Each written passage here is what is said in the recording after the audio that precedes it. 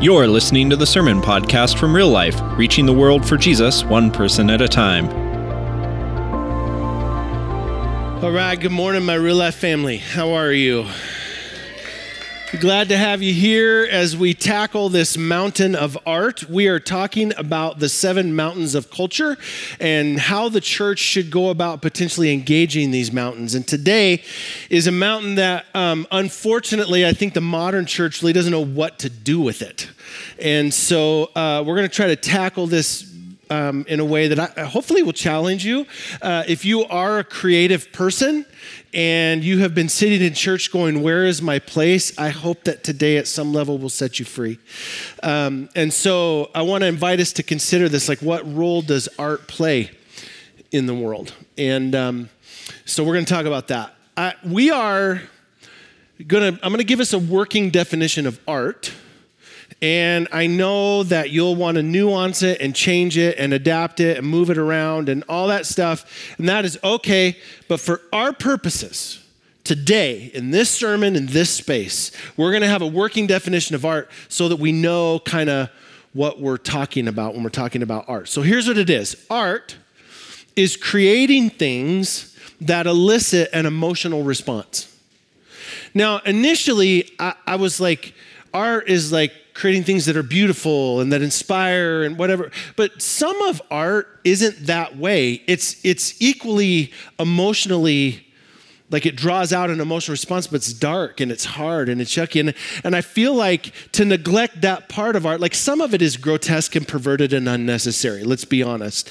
But there's a lot of art that is just dark and hard and pensive and difficult. And I look at it and go, I don't know what to do with what that does inside of me. And that's part of life, right? Like art is equally expressing a piece of life there that is important. It's important for us to recognize. Because in the church, like there was a period in church history where we used to set the standard for art. Like the church didn't just use art, the church set the standard for what art was. And somewhere along the way, we became pragmatic and functional. And if it has a purpose, then we use it. But if it doesn't have some sort of a functional purpose, then we have no use for this, whatever it is. And art is one of those things it's beautiful. And that's it. And so we don't have a use for it. And that's unfortunate. That's unfortunate because we deny a piece of the image of God when we say that. We don't have a use for art. We don't have a use for those things. And here's why. I don't know if you know this, but in the beginning, God created. Like before he ever created it, before there was ever function or purpose or reason or pragmatism or usefulness, before there was any of those things, God created. You know why? Because God's a creative God. God loves art. He loves it. He loves beauty just because it's beautiful. We were traveling around Turkey and I was with this group. It was a great experience. I was with this group of people who kept commenting like, man, Turkey is beautiful. And it is. Now, I don't know what they were expecting, but Turkey is beautiful. It's gorgeous. And there's these big, rugged mountains. And as we're driving through these mountains, and my wife was like, man, look at those mountains. They're just gorgeous. And it hit me this question, like, why did God make mountains? Now, you can say, well, they create the ecosystem and the sun and the weather. Blah, blah, blah, blah. Nope. That's a byproduct. That's what happens. Like, why did God make them? God could have done anything. He could have just been like, okay, clouds, stay here for a minute. Build up some pressure. Okay, now we're going to move again. Like, he doesn't need mountains to do that, right? Like, why did God make mountains? Here's why. Because they're pretty. Because there's no functional purpose for mountains like we need mountains for this, right? God made mountains because they're beautiful. God created because God is a creative God. He loves art. God loves beauty. And if you don't believe me, I want to read a passage of scripture for you And in this passage of scripture, I want to talk through what's going on. This is Exodus chapter 35, and what's happening here is that they're actually executing on what God has said to build the tabernacle. All the pieces that are going inside the tabernacle. Now, understand this. Once the tabernacle is completed, there's going to be about 5 people that see what actually gets put into all of this. All of this work, all this effort, all this energy is for like a handful of people actually to see. So this isn't about putting God on display to the world. This is about doing something because God appreciates beauty. And I want you to see what God says for them to do. Exodus 35. Let every skillful craftsman among you. Now, what kind of craftsmen are we looking for? Good ones, right? Not ones like me. Like they tell me they put a piece of clay on a wheel and they said, pump this thing. And I'm keeping the beat,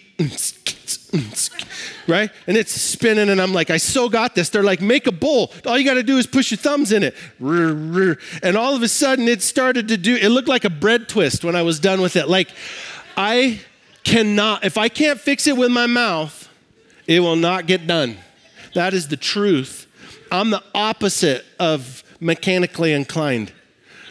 I can verbally tell you how a car engine works, but ask me to pull a bolt out of it and I will break the tools. Like, that's just the truth. It's just the truth. It's me. So I'm not one of the people that they're talking about here, okay? These are the skillful kinds, and so that's important. Skillful craftsmen among you come and make all that the Lord has commanded. The tabernacle, its tent and its covering, its hooks, its frames, its bars, its pillars, and its bases. The ark with its poles. By the way, the ark, covered in gold, plated all the way around. How many people saw it? One guy, 1 day a year, for about an hour. All that gold going into something for one person to see for about an hour a year. It's such a waste of resources. I don't want to give my money to that organization. I want my money to go to the mission. I'm not bitter about how you talk about church money at all. Zinger. All right. The mercy seat and the veil of the screen, the table with its poles, oh, by the way, gold, and all its utensils, also gold. And the bread of the presence, the lampstand also for the light with its utensils, all gold, and the oil for the light, which is the best of the olive oil. It's the first pressing, the extra virgin olive oil.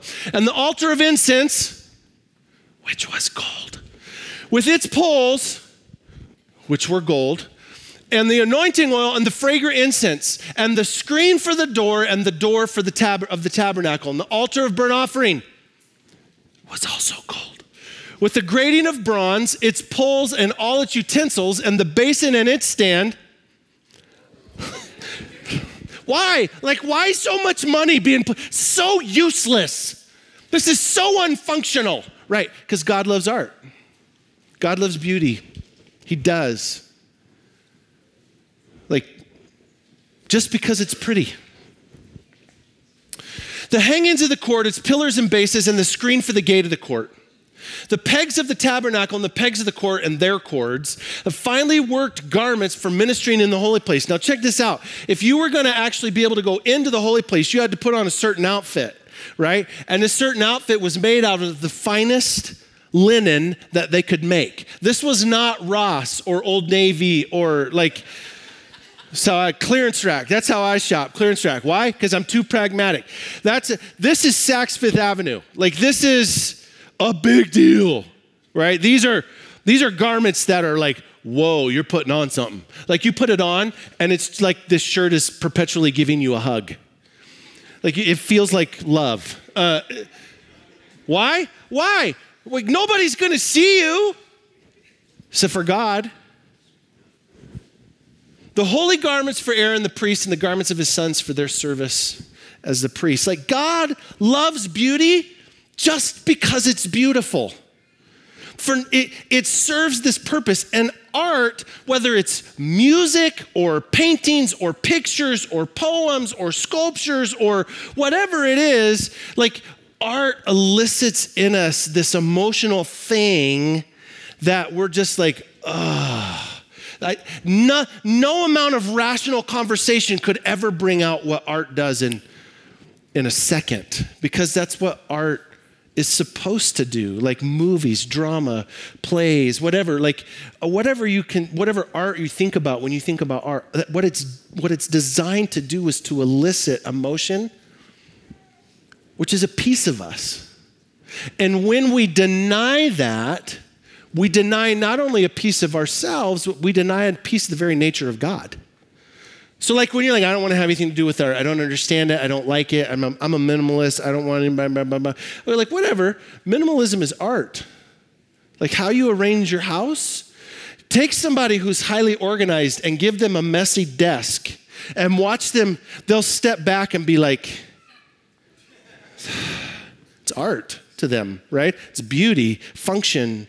It's beautiful. Of course. Why? Because it's in us. And when we function and we allow art to do what it does to us, it opens up this understanding of who God is in us that nothing else can. Nothing else can. So I want to make a point. I want to prove my point. I want to show you some pictures. And I want to show you several pictures. These are all, most of these are pictures that were given to me by artists that are already in our congregation. These are people that have just shared what the eye that God has given them to see this. Okay, so I want to show you this first photo. See? That's what, I love that. That's what art does. And I love this because this is local. Here's what that means. I saw this sunset, but I didn't capture it. Do you understand the difference? Like I didn't have an eye. I didn't see that. I was there, but I didn't see that. Look at the next photo. Look at that. Look at the detail in the grass. I love that. Look at the next photo. Why did God make water able to reflect images?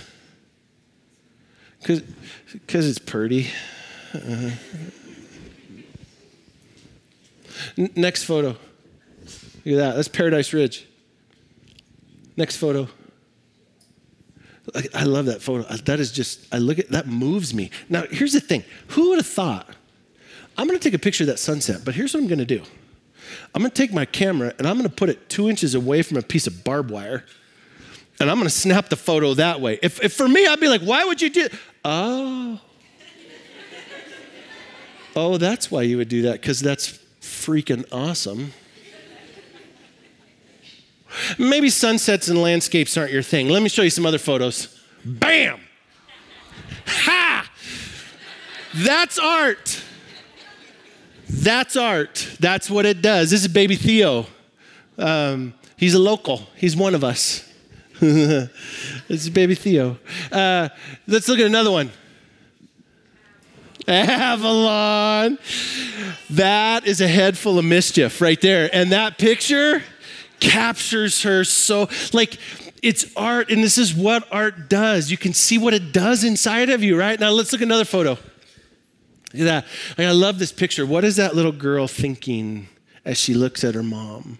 Like there's a story being told without speaking words, and it elicits a response inside of me, right? Maybe landscapes and people aren't your thing.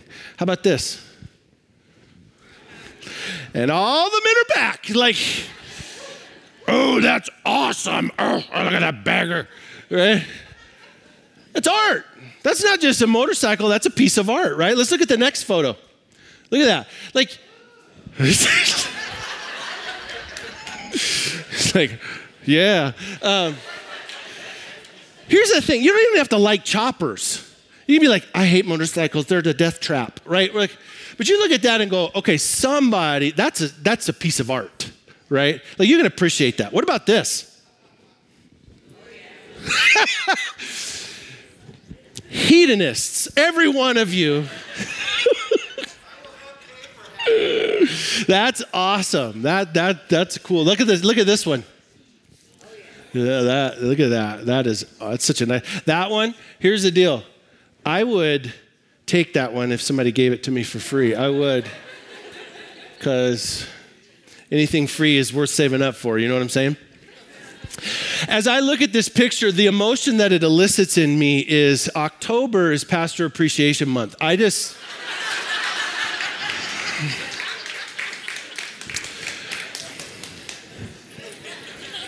It tells a story without saying words. That was the story it told me. I don't know about you guys. That's awesome. All right, now here's the deal. What if like cars and motorcycles, that really isn't your bag either. Okay, cool. Look at this photo. Now all the rest of you are back, right? Here's the thing, like it's art because the picture itself is beautiful, but you know that's art because it's hard to cook a steak that perfect. Like that takes a skill, and that skill is going to lead to me eating that steak, and I'm going to have an emotional response to that. Right? I will. Art is creating things that elicit an emotional response. That's what it is. And that's now, for those of you that are like, oh, it's so unhealthy. It's so unhealthy. I got a picture for you too. One more picture. Bam. There's your salad. And see, this is what this one did. For half of you were like, oh, it's so good. That's so healthy. Good for you. And the other half of you were like, nah, I don't like salad at all. That's what art does. Art is this thing that elicits this emotional response. And it's not always the same emotional response, right? Like some of you really connected to baby Theo because that little boy is cute. And some of you really connected to the motorcycle. And you go, well, that's superficial. No, that's art. That's what art does. Art is the thing that we create to elicit emotional response.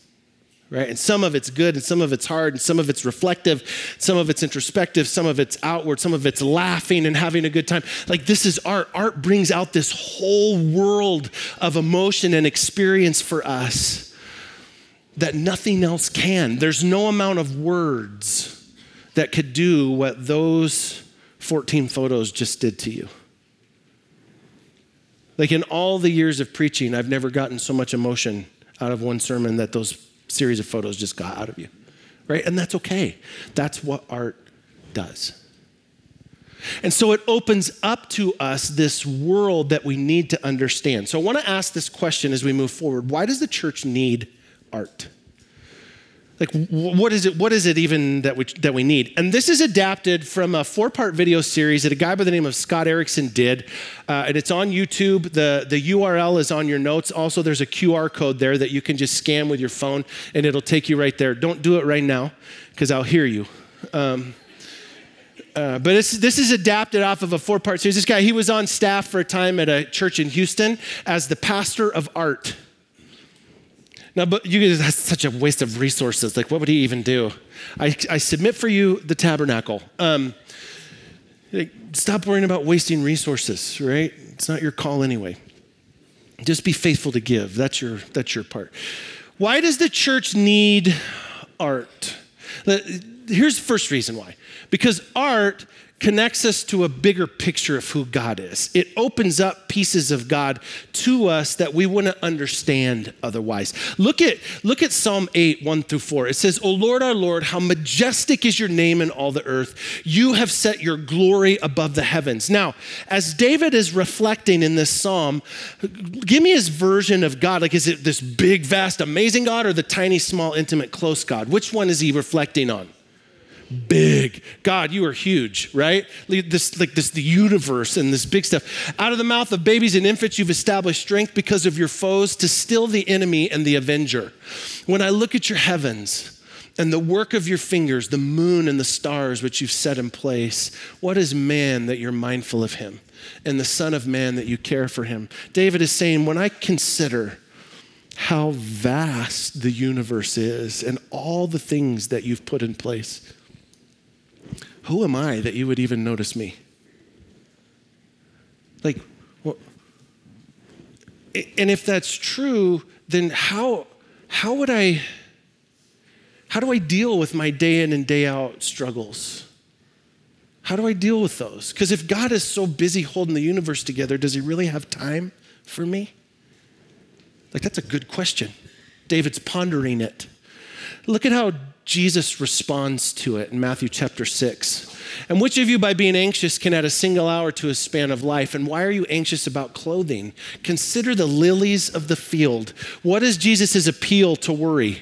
You know how you stop worrying? Look at flowers. Why did God make flowers? Because they're pretty. Ask my wife. They serve no other purpose other than to make her smile. Right? And you can go, well, the flowers and the bees, the pollen and the transfer of the bottle.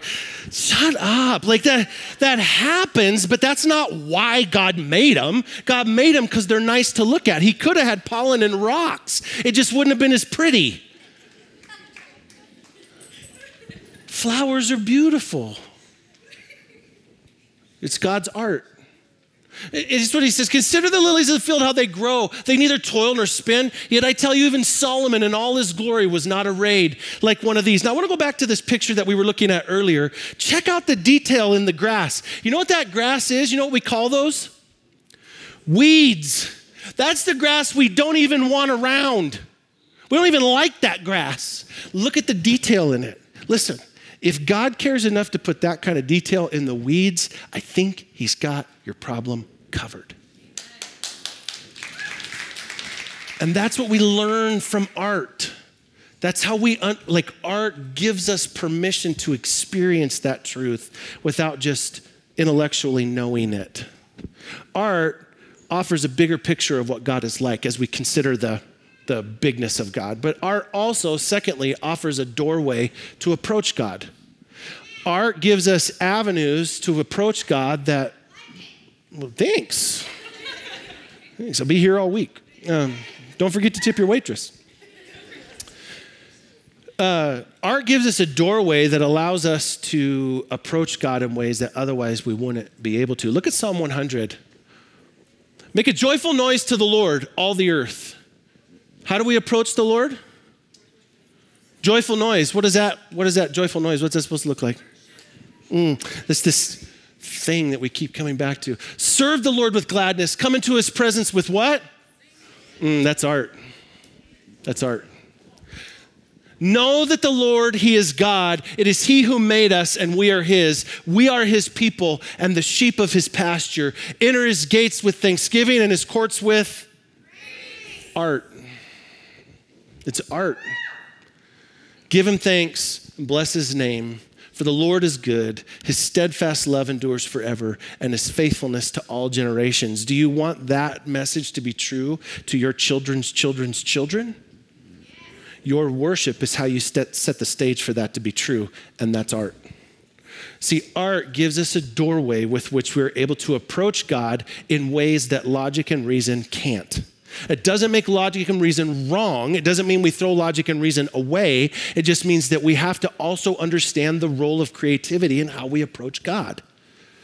Third reason why we need art. Art reveals what truly moves and motivates us. Like it does. And that's something that often when you look at a piece of art, you will often not even know that it moves you until you see it. I want to show you a picture.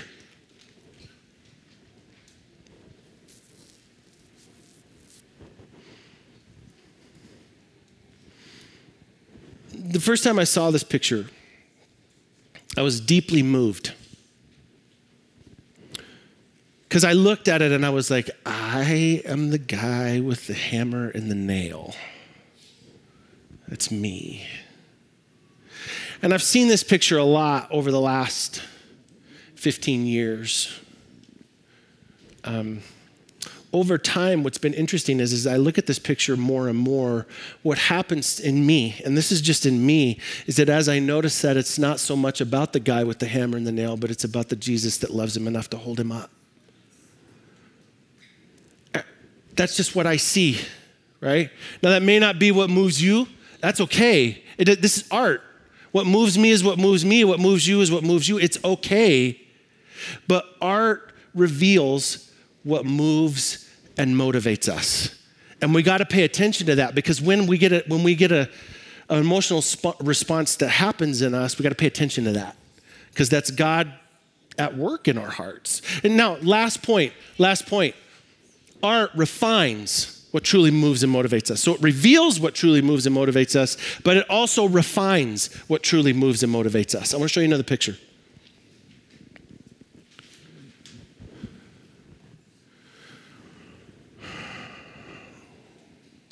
When I was 18 years old, I would have looked at this picture and gone, wow, that's really powerful.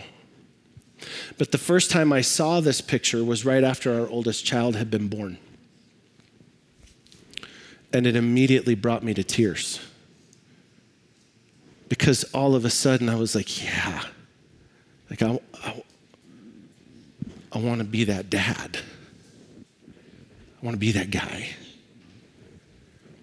And it was very moving to me. And what's interesting is this one and the last photo move me in much the same way. This, like I have a role, a story to tell, a responsibility to live in the world a certain way. And I was talking about this on Thursday night, and then my wife and I went home, and she goes, you know, that's so interesting that that's what you said, because the pictures were connected for her too, but in a completely different way. For her, the pictures were both connected in the sense of, she said, I just felt this sense of like, help. God, I need your help. And I was like, yeah, that's really good too.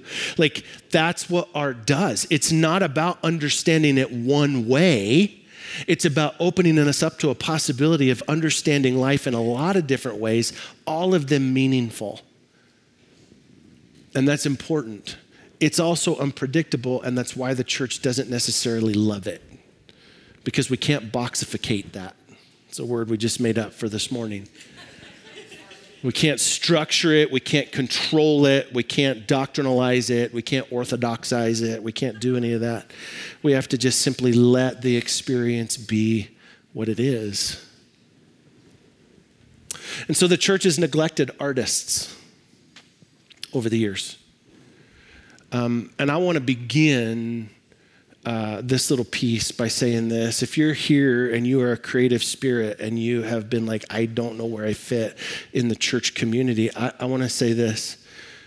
We were wrong for neglecting you. And I'm sorry that happened. And I want to make it right. I don't know what all that looks like exactly, but one of the things that we want to do is we have this amazing big wooden wall, this big curved wooden wall out there in the front, right? And so here's what I want to do. If you're an artist, you take pictures, you paint, you write poetry, you do whatever, even sculpture, things like that. I want you to submit art for us, and we will display it. And I have all kinds of ideas about that, connecting it to sermon series, having a library of art that communicates so that as people are walking from the front door to here, that they're not just getting from point A to point B, but that they're being able to experience a story as they move through our building, right? And that's, art tells this amazing story. So I want to do that. So I want you to submit that to me. I have 2 requirements for that. Number 1, there aren't going to be any names attached to the art, because this is not about making the artist's name great, right? This is about helping us open up pieces of God's nature that we haven't yet experienced. And number 2, I have absolute veto power over anything that gets submitted. And here's why. Because art, like sometimes people submit art and they're like, no, but you know, nudity is beautiful. Yeah, but probably not in a church setting, right? So no, we're not going to do that. Anyway, so I have veto power, but I want you to submit a lot, like whatever it is. You can bring in art, you can email it to me, you can, whatever you want to do, you can send a link to here's a website of my pictures or whatever. I have ideas. I want to have the children's ministry paint pictures and draw, do things for sermon series, things like, just because art is a piece of the nature of God. And therefore, it needs to be a piece of the nature of our community. And I'm not going to be the artist. So some of you have to be. Here's what I'm learning. Being okay with these different pieces of the church community isn't enough. At some point, we have to stand up and advocate for them. And so I want to advocate for the creatives in our community. And I want to say, I'm so thankful that you're here and that you have endured a community that didn't value your voice. Thank you for hanging in there with us. I want to work towards changing that. And with that in mind, we're going to move towards the Lord's table. Every week we take communion together. So if you're new with us, we have an open table. And what that means is anybody who's willing to celebrate the death, burial, and resurrection of Jesus with us is invited to partake, but we want you to hold the elements till the end, and we'll take them all together, okay? While they're passing that out, I want to work through some implications for this message, okay? Implication number one. In order to experience the whole nature of God, we must experience creative expression, whether it's ours or that of others. Here's the deal. I am not good at creatively expressing myself. I'm not good at it. I really want to be, but there are people that just have this picture in their head and they can just go make something look like it. I have a picture in my head and it looks like a bread twist. Like that's... When I'm done with it, that's what it looks like. It's beautiful in my head. I can't take the image out of my head and through my fingertips. I can't do it. Some people can. And in allowing that expression in the community, I get to experience part of the nature of God that I don't otherwise get to experience. And that's important. Because I don't know about you guys, but I don't want 80% of God working in my life. I want 100% of God working in my life. Implication number two, God gave mankind art because he loves us.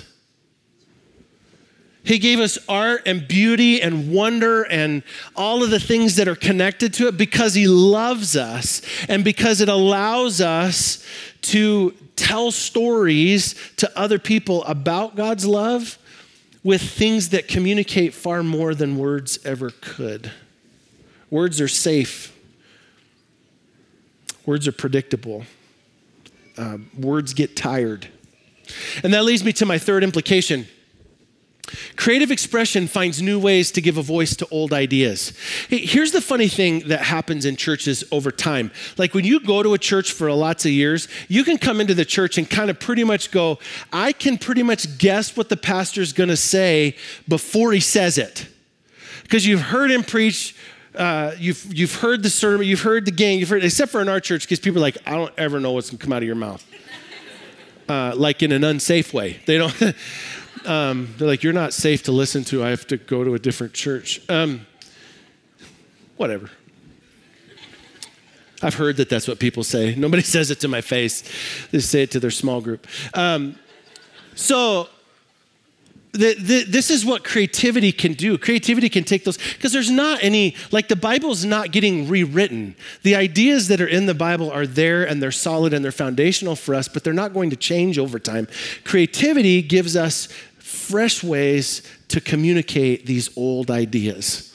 And that's important because it keeps it interesting and keeps us engaged in it. Last implication, the church should be a trendsetter on great art rather than having to react to what's happening around it. There was a period in history where the church set the standard for it because people couldn't read. They could have had the text all day long, but they didn't know how to read, so it wouldn't do them any good. So what they did was they painted pictures on the ceilings of their cathedrals, and they had these huge stained glass windows that all depicted stories of the Bible that told the story of what was going on so that people could learn the stories of the Bible. I'll tell you a funny story. So in August, I had this tremendous privilege. I was in Turkey scouting for this trip that we just did in June, which was amazing. And it was just me and Marty and a guide. And we went to this area of Turkey, central Turkey, called Cappadocia. Cappadocia looks like South Dakota minus the sagebrush. Like it is brown and dry and flat.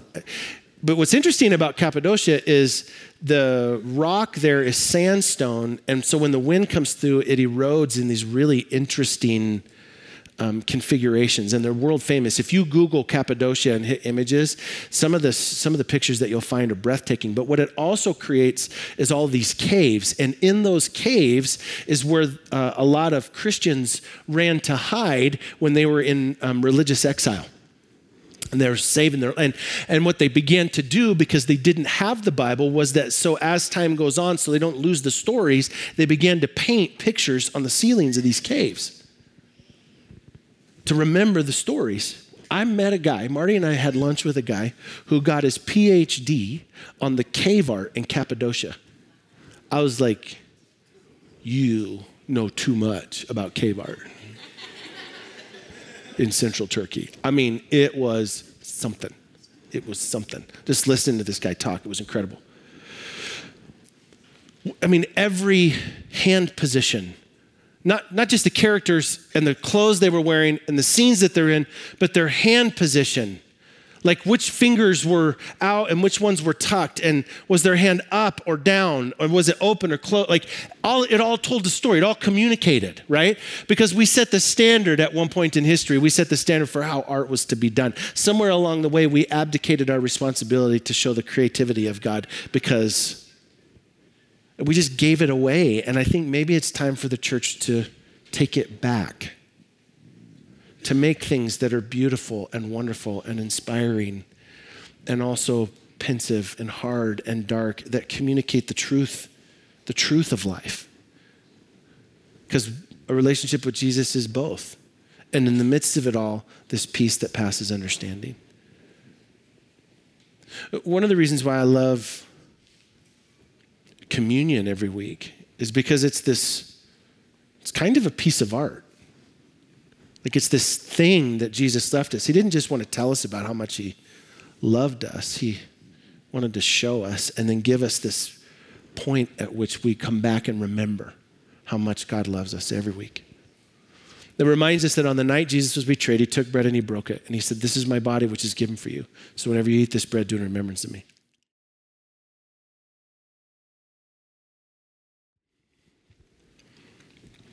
And then he took a cup and he said, "This cup, it's a new covenant in my blood, which is shed for you.